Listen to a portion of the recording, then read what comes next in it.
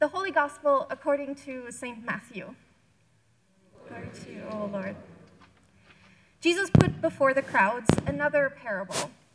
The kingdom of heaven is like a mustard seed that someone took and sowed in his field. It is the smallest of all the seeds, but when it has grown, it is the greatest of shrubs and becomes a tree, so that the birds of the air come and make nests in its branches. He told them another parable. The kingdom of heaven is like yeast that a woman took and mixed in with 3 measures of flour until all of it was leavened. The kingdom of heaven is like a treasure hidden in a field, which someone found and hid. Then in his joy, he goes and sells all that he has and buys that field. Again, the kingdom of heaven is like a merchant in search of fine pearls. On finding one pearl of great value, he went and sold all that he had and bought it. Again, the kingdom of heaven is like a net that was thrown into the sea and caught fish of every kind. When it was full, they drew it ashore, sat down, and put the good into baskets, but threw out the bad. So it will be at the end of the age. The angels will come out and separate the evil from the righteous and throw them into the furnace of fire, where there will be weeping and gnashing of teeth. Have you understood all this? They answered, yes. And he said to them, therefore every scribe who has been trained for the kingdom of heaven is like the master of a household who brings out of his treasure what is new and what is old. The gospel of the Lord.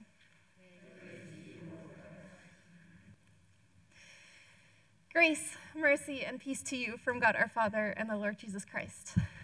Amen. So the kingdom of God is like a game of sardines, but it is also like a mustard seed, like leaven, like a treasure, and like a pearl. These things that Jesus talks about are very different, and most people would never really have had access to a treasure or a pearl as valuable as the one that Jesus is talking about. But they, and we probably, could imagine what it would feel like to find something that precious. Most people would have been able to imagine a mustard seed or leaven, though. The thing is, though, that we, after 2,000 years removed from Jesus and this particular afternoon of telling parables, we don't have access to the same kinds of connotations that Jesus' listeners would have had when he was talking about the mustard seed and the leaven. Even just our translation of the text, which substitutes yeast for leaven, is kind of obscuring those connotations. The mustard plant, for example, apparently had some medicinal and, of course, culinary uses, but was generally considered a weed. It grew fast and wild, and the tiny seeds were almost impossible to control. And one of the commentaries that I read on this particular text says that the leaven is really just a rotting piece of dough that is added to the flour to sour it and make the new set of loaves. And then 3 measures of flour, we don't have that kind of measurement anymore, but 3 measures of flour is apparently a huge amount of flour, enough to feed about 100 people.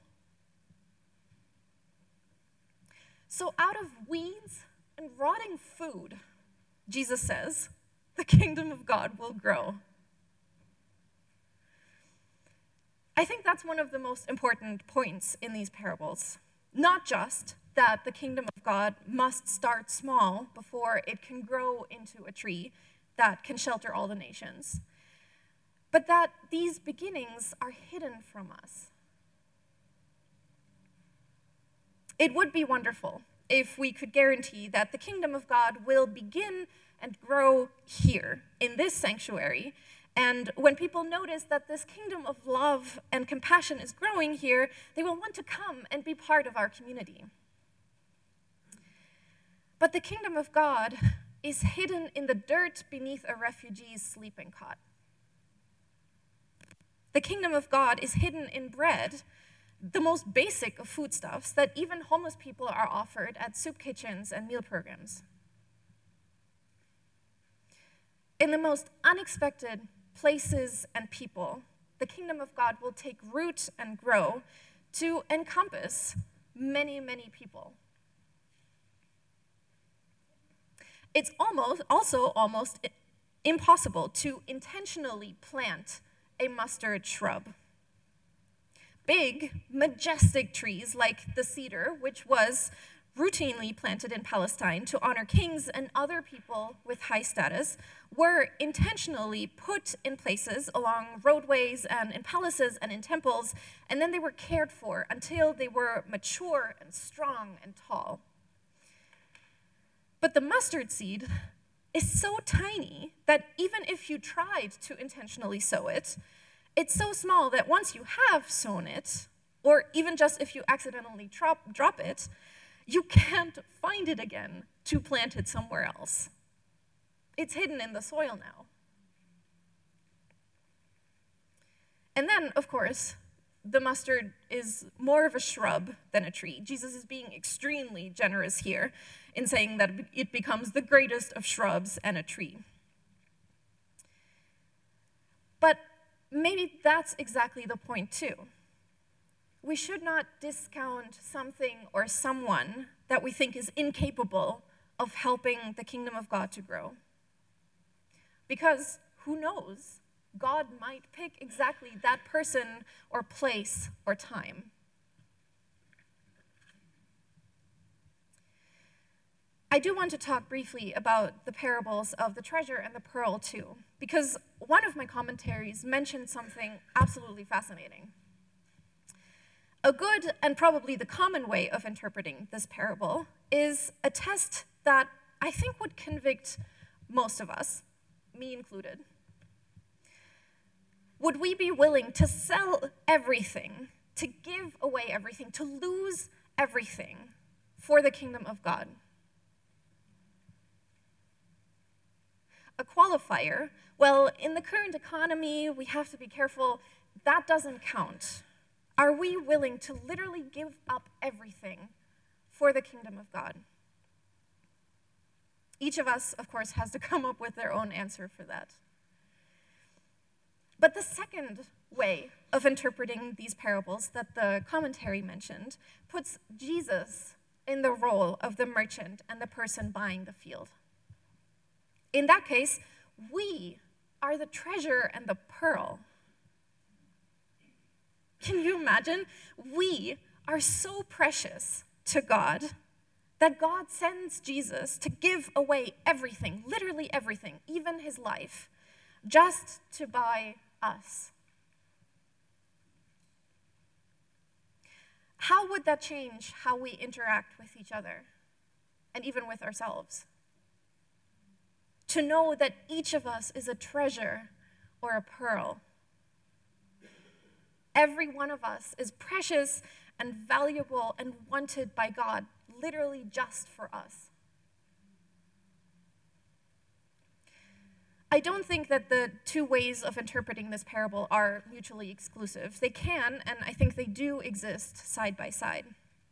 God gave up everything because we are so precious.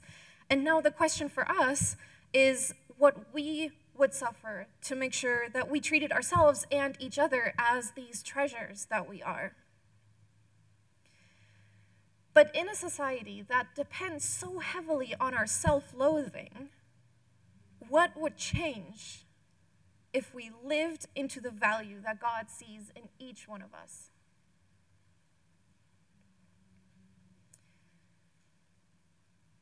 Lastly, I want to skip over the fifth parable of the fish because it is very similar to a parable that I think we had last week of the wheat and the weeds. But I do want to touch on the last paragraph in our reading. Jesus asks his friends and students whether they have understood everything he told them, and they say yes. I would guess that in that moment, they really were being truthful. They really did believe that they had understood what Jesus was trying to tell them.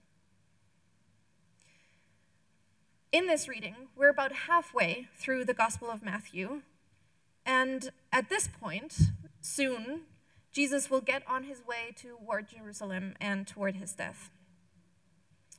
And the stories in the second half of this gospel and the other gospels as well show us that the disciples really didn't get it. Not even until after Easter Sunday. And it's so easy for us to read their enthusiastic yes in this story and to roll our eyes at them, because we know from reading the Gospels over and over in church and at home that no, they hadn't understood what Jesus was talking about. But I do want us to be careful with that. Because Jesus and his friends lived at a time of enormous social change and upheaval, and the way of life that once was wouldn't work anymore very soon. The temple, for example, that Jesus and his community knew and grew up traveling to for every major holiday, was going to be destroyed. And so Jews had to figure out how to live under and how to survive under the incredibly oppressive Roman occupation. And then with Rome, of course, came a ton of new ideas and customs, and then Christianity was first persecuted as the new small sect that gave the Romans trouble, before miraculously it becomes the state religion. So many changes happened in such a short amount of time. But the disciples couldn't anticipate that yet. They were simply convinced that they understood everything on that day. But then eventually, they realized how little they had understood, and they adjusted to this new reality that was led by Jesus and would then, of course, expand all around the globe. I think in the same way, we are encouraged to study these texts and to say that we already understand quite a bit of it. But we will never understand the Bible completely, not even I, and it's my job to do that. The best we can do is to try and learn more and more about God and the heavenly kingdom that is working its way into our world. That can be frustrating, especially when things keep changing on us. Just like our society, for example, Jesus' society was built on wealth, and you were considered blessed by God if you had a lot of it.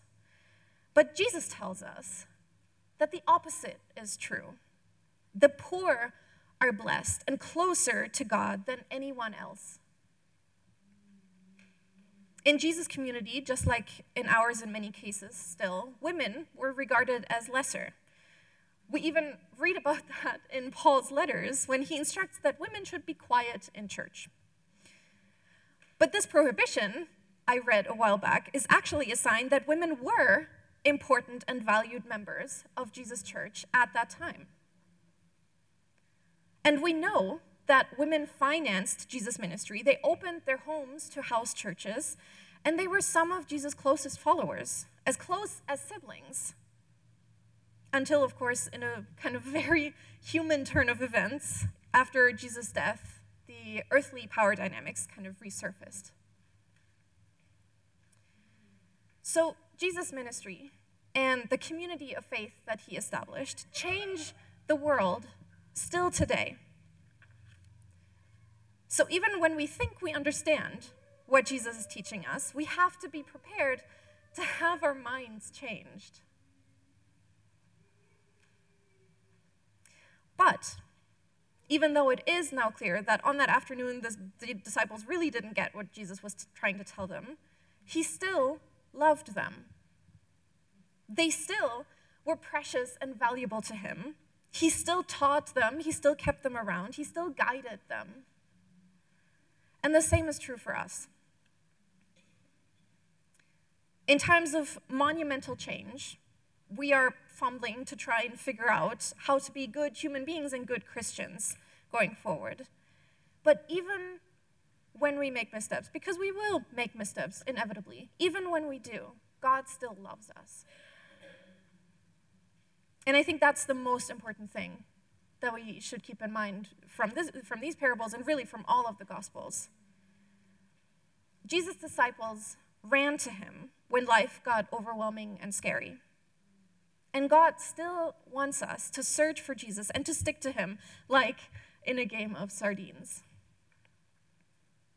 And so it is my prayer this week that you will find God in the most unexpected places and hold on to him every single day. Amen. Thank you for listening to this week's sermon from Holy Trinity Evangelical Lutheran Church in Newington, New Hampshire, part of the Evangelical Lutheran Church in America. You can find us at hteLC.com, and don't forget, you are loved.